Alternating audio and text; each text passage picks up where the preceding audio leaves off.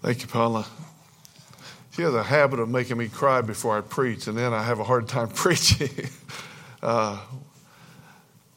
When Paula and I were just seeing each other, I asked her to learn that song. I have a good pastor friend of mine that put it on the stereo. And he said, I want you to hear this song. And we were driving to an airport, and he played that song on the radio or stereo.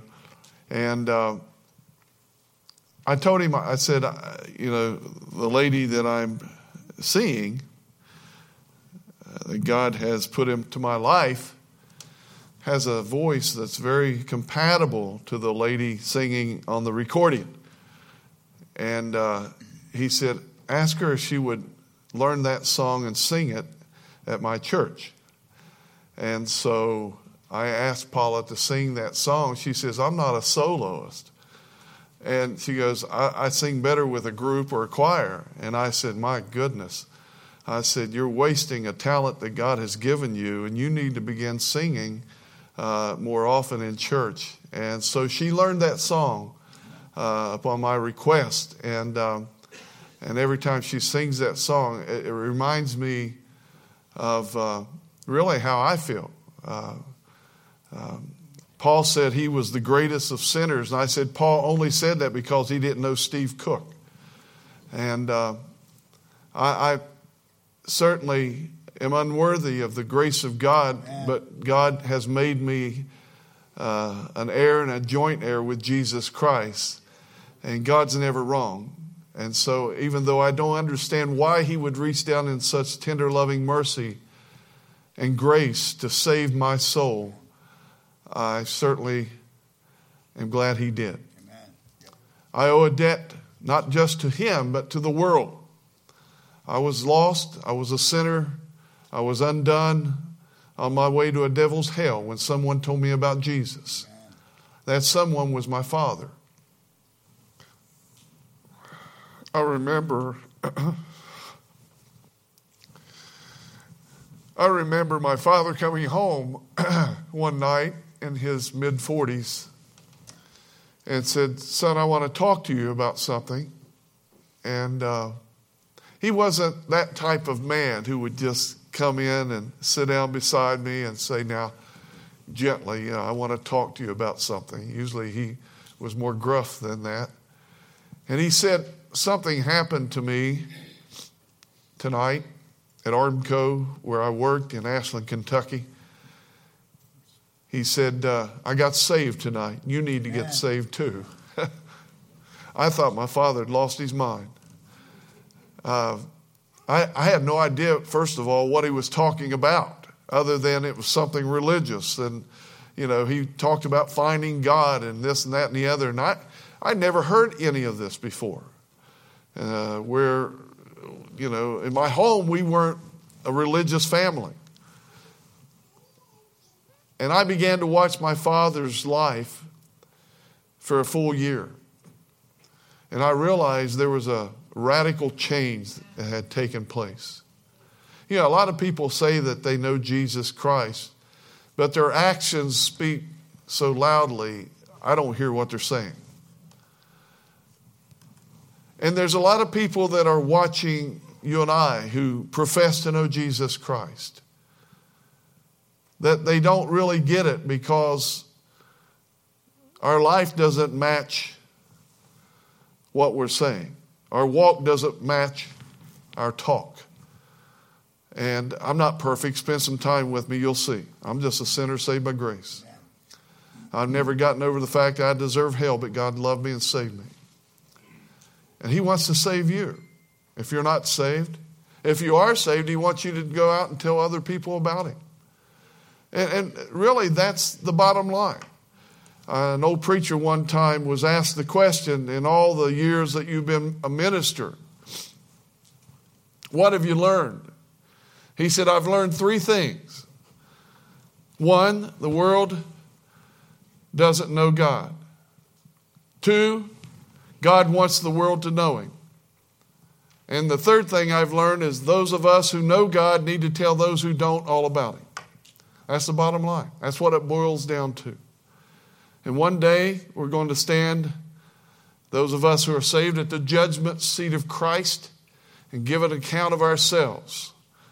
And I know that the Bible says that God shall wipe away all tears from their eyes. That means that we're going to be crying. I don't know about you. John couldn't even look at Jesus. He fell prostrate on his face. And we talk about, I can't wait to see Jesus. I think when we do it will scare us out of our wits. And we'll fall flat on our face because we're so unworthy to look upon our Lord and Savior. Like the man that Paula sang about. He watched the prophets come through. He watched the martyrs come through. He says, I can't go in. I'm not like one of them. I'm not a prophet. I'm not a martyr. And then this great multitude of people came into the gates of heaven, and he shouted at the angel, who are these? These are the sinners saved by grace. That's you. That's me. I've never gotten over the fact I deserve hell, but God loved me and saved me. Amen. Well, tonight I want to speak to you about a message that I've entitled Israel's Desolate House. If you have your Bibles, open your Bibles to Matthew 21. I want to read some scripture in Matthew 21. Then we're going to Matthew chapter 23. Matthew chapter 21 is where we will begin tonight. As we look at Matthew 21, let's begin reading in verse number 10. And when he was come into Jerusalem, who's he? It's talking about Jesus. When Jesus was come into Jerusalem, all the city was moved, saying, who is this? Who is this? Think about that. Jesus comes into Jerusalem. They want to know who it is. And the multitude said, this is Jesus, the prophet of Nazareth of Galilee. Of Galilee. I was just in the Galilee a few weeks ago. I can't read the Bible, having been to Israel 19 times. I can't read the Bible without seeing these places like a movie going off in my brain. And Jesus went into the temple of God and cast out all of them that sold and bought in the temple, and overthrew the tables of the money changers and the seats of them that sold doves. The religious leaders, those self-proclaimed righteous Jews, were taking advantage of other Jews. If a Jewish person came to the temple to offer a sacrifice but didn't have the money to buy a lamb or a goat, then they would be sold doves and pigeons and things like that. And these money changers were making a large profit. They were taking advantage. They would pray with them on Shabbat, the Sabbath, but they would pray on them the rest of the week. And that's what we see going on here. And Jesus sees this in the temple. And he said unto them, it is written, my house. Keep that in mind. If you're in the habit of marking your Bible, underline my house.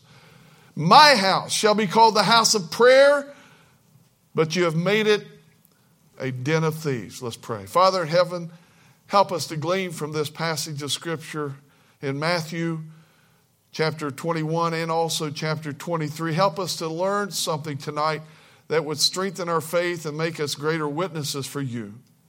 We give you thanks for what our heart has felt, our ears have heard, our eyes have seen. We thank you for this good church, Lord, and for the wonderful attendance that we've seen here this week, for the spirit of this church, the fellowship that we've enjoyed speaking with other people here in Winchester, Kentucky. We thank you for the pastor of this church and his wife, Sharon.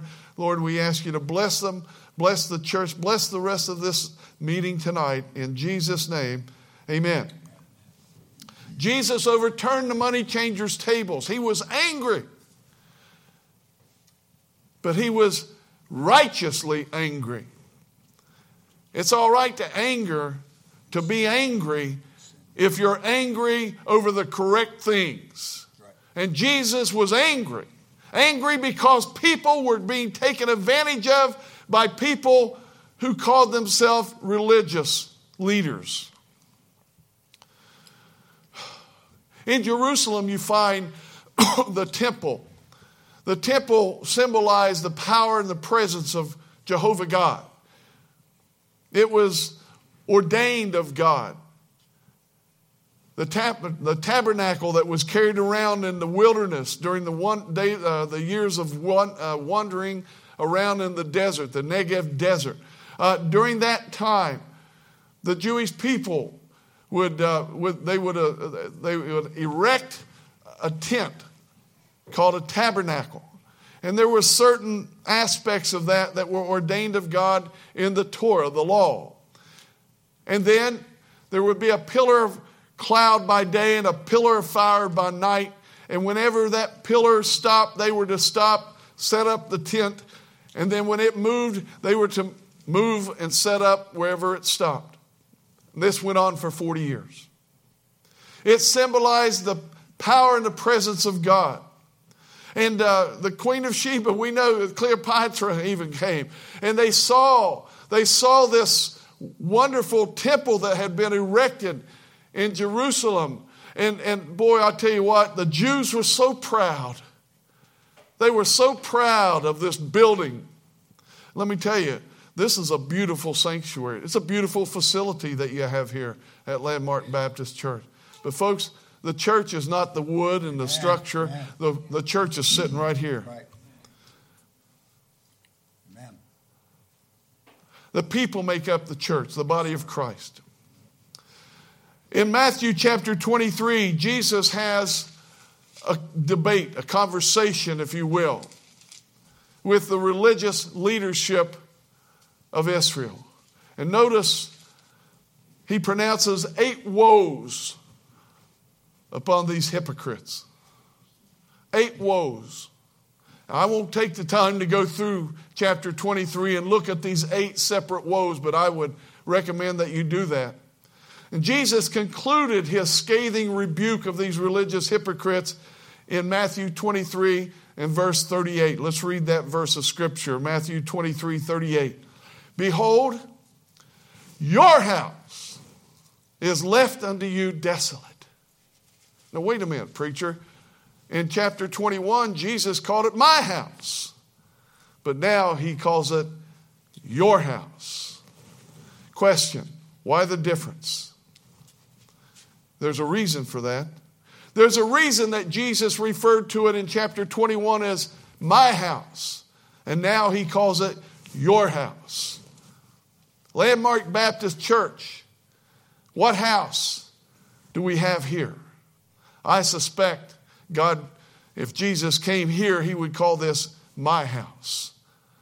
But the temple of Israel, the temple that was the Jewish people were so proud of in Jerusalem, went from being God's house to being their house. Jesus said in Matthew 23, verse 37, "Oh, Jerusalem, Jerusalem." I could see Jesus on the Mount of Olives right now. He looks out across the Kidron Valley and up the eastern slope of the Temple Mount. He looks through to the other side of the eastern gate where the temple was erected.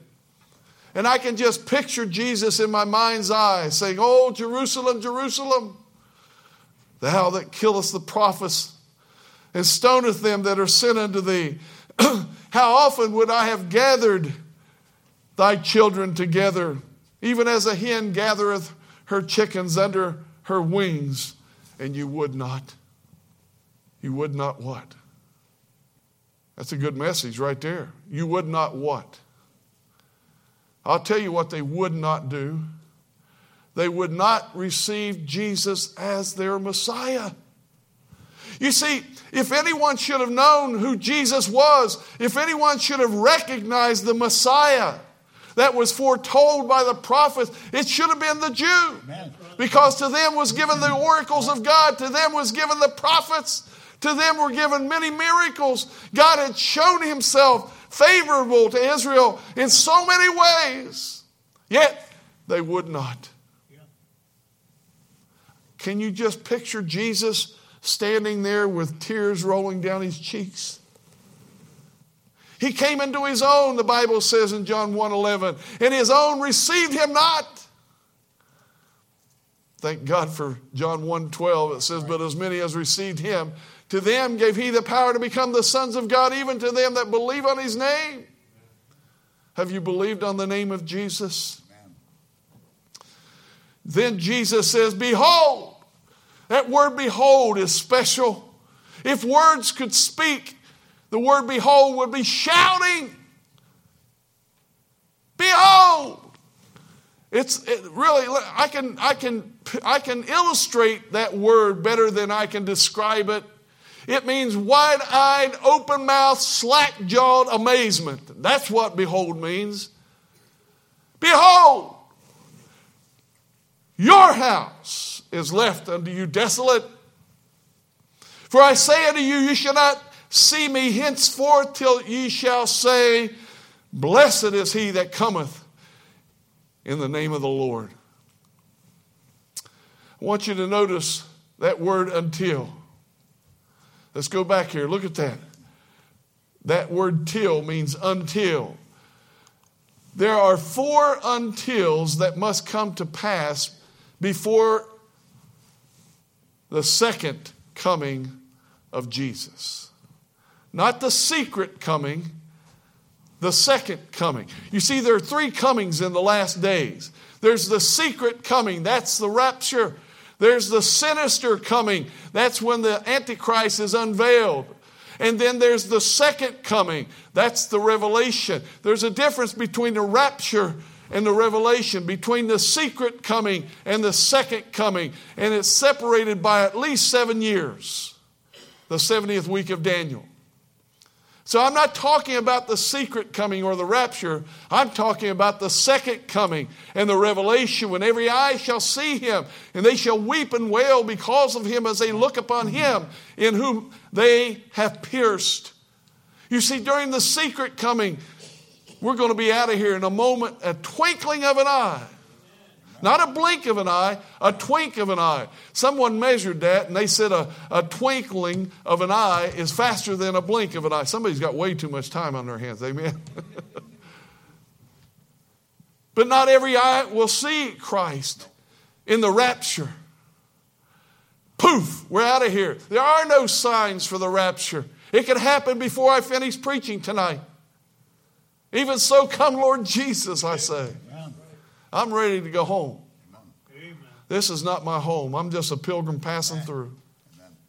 That's the rapture. There are no signs for the rapture. It's imminent. After the rapture, the Antichrist will be revealed. He will enter into a covenant treaty with the nation of Israel. And then, for 7 years, there will be great tribulation on this earth. At least the last 3.5 years called in the Bible Great Tribulation. And finally, there's the second coming, the revelation, when Jesus comes back on a white horse. Now listen, folks, I was born in Kentucky, but I can't ride a horse very well. I got 7 years to learn, praise God, from the rapture to the revelation, from the secret coming to the second coming. I get 7 years to learn how to ride that horse so that when I come back with Jesus at his second coming, praise God, I won't look so clumsy. 4 untils that must occur before the second coming of Christ. Let's look at these 4 things. That's my message. The first one, Romans 11:25. Until the fullness of the Gentiles be come in. Let's begin reading Romans 11:25. For I would not, brethren, Paul's talking to believers. For I would not, brethren, that you should not be ignorant of this mystery. Now he's getting ready to unveil this mystery. Lest you should be wise in your own conceits, that blindness in part has happened to Israel until when? Until what? Until the fullness of the Gentiles be come in. What does that mean, that phrase, the fullness of the Gentiles? Well, there's a lot of people today who believe in what's called replacement theology. What was that Greek word I have? What was it real loud? Baloney. Listen, the church has not replaced Right. Israel. Amen. That's heresy. That's right. That's foolishness. God still has a program and a plan and a promise to the nation of Israel. Amen.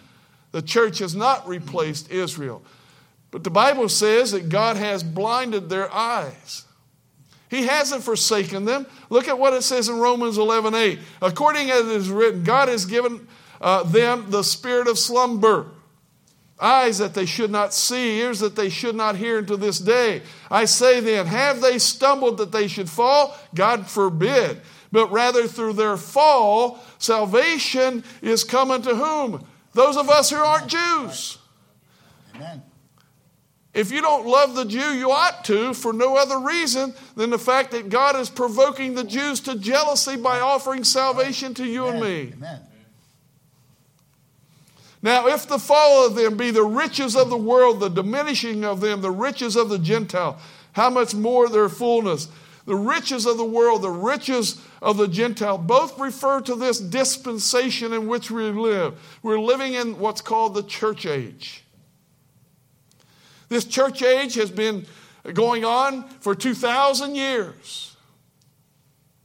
Someone said, well, it started before Christ was crucified. Listen, you got to have a resurrected Savior before you have a church. Amen? And Jesus is the head of the church. And we know for a fact that this dispensation has been going on. Ever since Jesus ascended up into heaven, we know that we have a mediator who's making intercession for all who believe. That mediator is Jesus Christ. And so, the riches of the world, the riches of the Gentiles, both refer to the church age. We're living in the church age, the longest of the 7 dispensations. Jonah pictured he foreshadowed the nation of Israel. Let me explain this to you. Why am I saying that?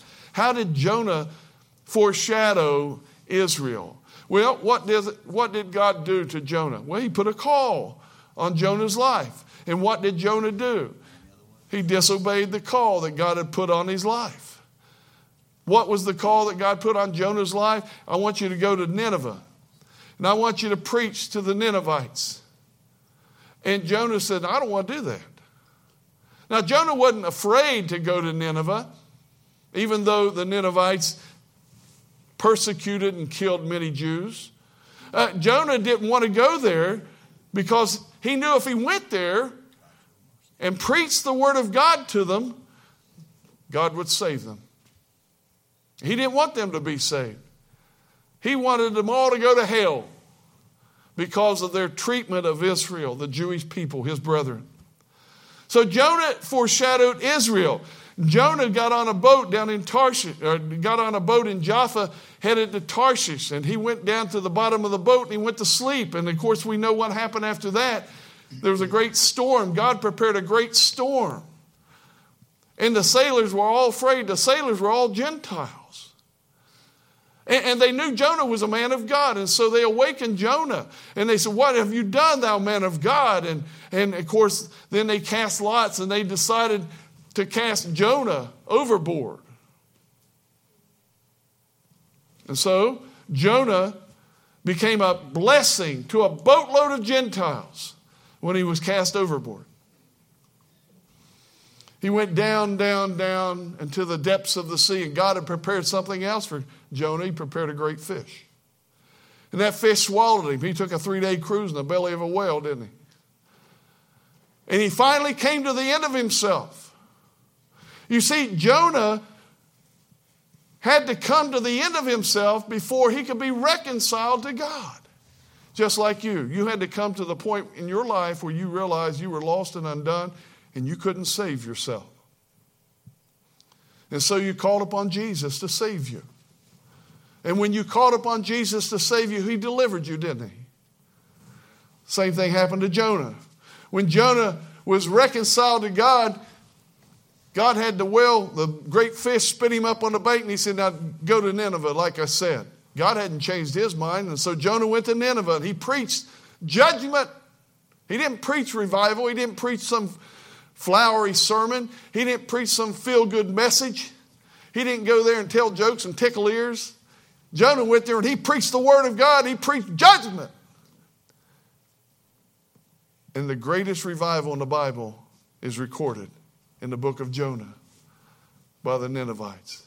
From the king all the way down to the animals of their farms, they had revival. And Jonah became a great blessing, not just to a boatload of Gentiles, but now he becomes a blessing to a whole nation of Gentiles. When Israel is reconciled, when Israel finally comes to the end of themselves, and they return and repent and call upon the name of the Lord, guess what? There'll be a blessing to a whole world of Gentiles. Yeah. Just as Jonah became a blessing to Gentiles, Israel will be the blessing that God always intended Israel to be. For if the casting away of them, Israel, be the reconciling of the world, what shall the receiving of them be? But life from the dead. You see, the Jews haven't been cast away forever. They've been set aside, blinded in part. But God is going to bring them back to where that prominent position that Israel once held should be held. Blindness in part has happened to Israel until what? Until the fullness of the Gentiles be come in. The church age. God is today saving both Jew and Gentile. Romans 10:12. There is no difference between the Jew and the Greek. For the same Lord over all is rich unto all who call upon him. Jews need Jesus as much as Gentiles need Jesus. That's why God called me to be a missionary, to preach the glorious gospel of Yeshua HaMashiach to the Jew first and also to the Greek. If you'd like to partner with our ministry, I invite you to do so. I have many churches and also many individual families that support us not only in prayer, but also financially. That you invest in the ministry that we're taking into all the world, to the Jew first and also to the Greek. The fullness of the Gentiles refers to the rapture. That's when the church is gone. After the church is gone, we move into another stage. We have to say that the rapture must occur before the second coming. The second until, found in Luke 21:24, until the times of the Gentiles be fulfilled. Until the times of the Gentiles be fulfilled. Let's read that verse. And they, Jesus speaking, and they, the Jews, shall fall by the edge of the sword, and shall be led away captive into all nations. And Jerusalem shall be trodden down of the Gentiles until what? Until the times of the Gentiles be fulfilled. The times of the Gentiles began at least 586 BC. At least 586 BC. For the past 2,500 years, we've been living in the times of the Gentiles. The Jews have been oppressed by Gentile powers. I could take you back as far as the 4th century. I could take you farther back than that, but let's just go back to the 4th century, to the Council of Nicaea and Constantine, the man who established the Catholic Church. He called a meeting. He held a council in Nicaea, and he said, all Christians shall divest themselves from the detestable company of the Jews and enter in anti-Semitism in the Catholic Church. Crusaders came and others came and killed Jewish people. And of course we know that there has been anti-Semitism in a lot of different denominational bodies ever since. I could talk about World War II and how Jewish families were separated from each other, how men and women, babies, old people, all walks of life from the Jewish community were herded like cattle onto cattle cars and taken to death camps like Dachau and Birkenau, Auschwitz, and other places such as that. I could show you at the Yad Vashem, the Holocaust Memorial in Jerusalem, where you could go room to room to room to room and spend a month there and not see it all. And you could see the remains of Jews that were taken to concentration camps and death camps and this pile of shoes were taken off the feet of Jewish people, men and women and children. I can show you pictures like this one of men and women in concentration camps, starving to death, and their bones protruding from their bodies. I could talk about Auschwitz-Birkenau, where 4 million people suffered and died between 1940 and 1945. Less than 100 years ago, this took place. And many Jewish people went up in the smokestacks of Poland and Germany and other places. You see, there has been no peace in Israel during all this time, only periods when there has been an absence of war. Can I tell you something that's hard and painful to talk about? Israel's worst days lie ahead. During the tribulation, 2/3 of the Jewish people worldwide will die at the hands of the beast, the Antichrist. Today, that would be twice the number that died in the Holocaust. 6 million Jews put to death.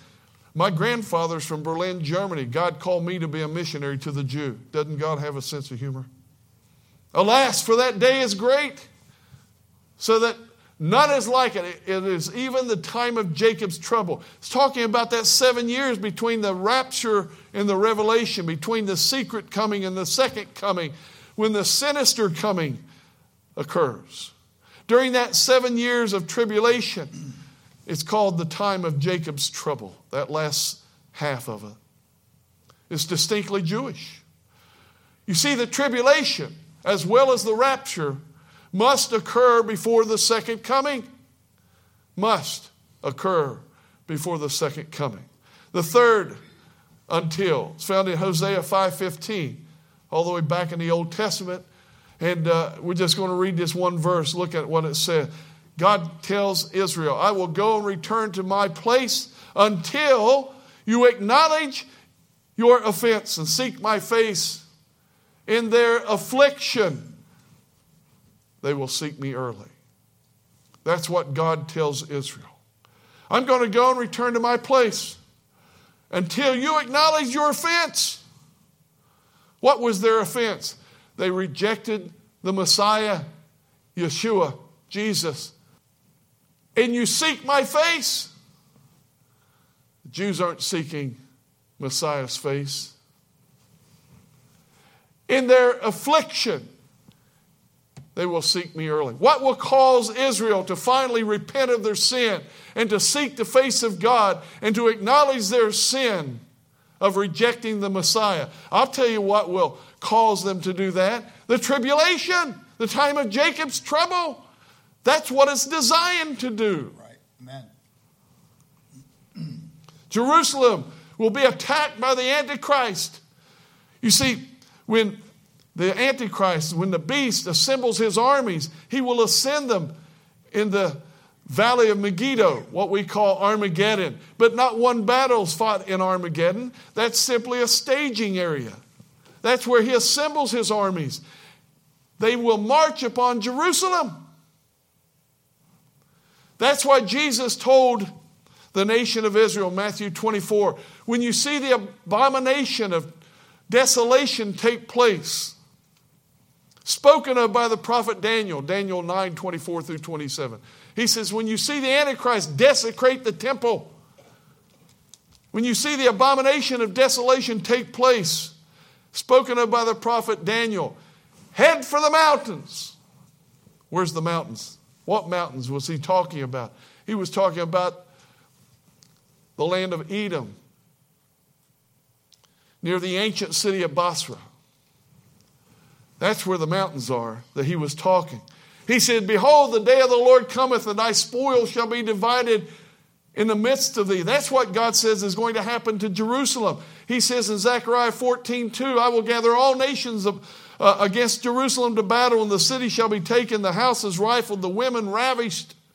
Half the city will go forth into captivity, and the residue of the people shall not be cut off from the city.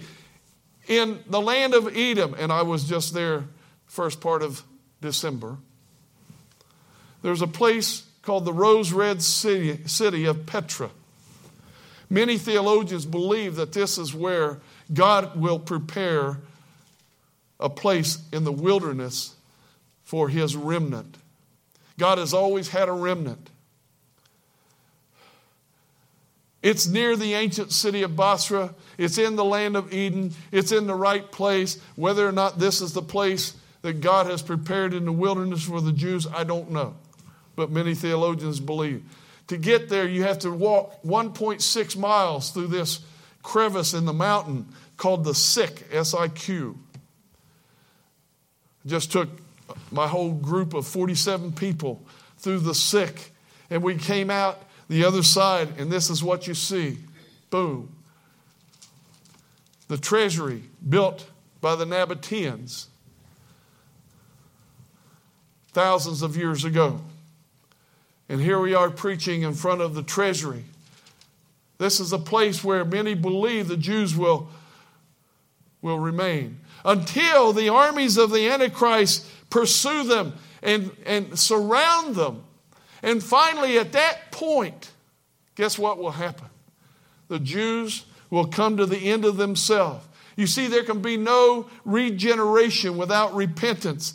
Isaiah 53 verses 3 and 6. Listen to what Isaiah the prophet said. He's already given them the prayer. Remember Hosea 5:15. I will go and return to my place until you acknowledge your offense and you seek my face in your affliction. The tribulation is the affliction he's talking about.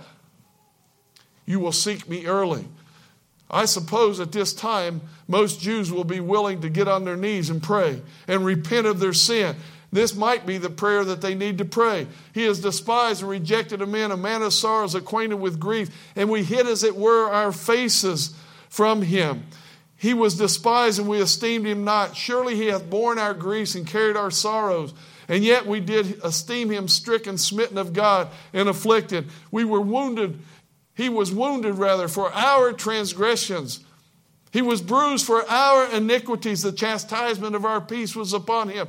And by his stripes we are healed. I think that'd be a good prayer for the Jews to pray, because that's exactly what Jesus did for them, as well as the whole world. All we like sheep have gone astray. We turned everyone to his own way. And the Lord God laid upon him, Yeshua HaMashiach, the iniquity of us all. Israel's regeneration must occur before the second coming. And when that happens, listen, when they do that, the eastern sky is going to split wide open. Here comes Jesus on a white horse. Praise God. Look at all those people behind him. That will be us, those of us who have been raptured 7 years earlier. I told you I had 7 years to learn how to ride a horse. Upon seeing Jesus Christ upon a white horse, Israel will then fulfill the fourth until. And that's where we began. Back in Matthew 23, verse 39, Jesus told them, you shall not see me henceforth till you say, or shall say, blessed is he that cometh in the name of the Lord. I suppose that the nation of Israel is going to shout glory at that point. I know I would if I was them. You see, Jesus wants to save you. Today, Jesus says, come unto me, all you that labor and are heavy laden, I will give you rest. Today, God is provoking the Jews to jealousy by offering salvation to you and me. You should take advantage of that. You say, well, how do I do that? A, B, C. Acknowledge you're a sinner, believe on the Lord Jesus Christ, call upon his name. It's that simple. He didn't make it hard. So easy, a child can do it. Right. A child can do it. If you've never been saved, I invite you to come tonight. If you have been saved, but you're not busy as you should be busy, why don't you come tonight? Renew your vows to God. Say, Lord, by your grace, by your strength, by your power, I'm going to put more tracts in people's hands. I'm going to tell people about Jesus more often. I'm going to be a better witness than I was yesterday and today. I can't change yesterday, but I can change today. I can change tomorrow. I can begin doing what I know I ought to be doing. Would you pray? Father in heaven, we love you. We thank you for loving us. As the pastor comes to give invitation, I pray your will would be done in Jesus' name. Amen.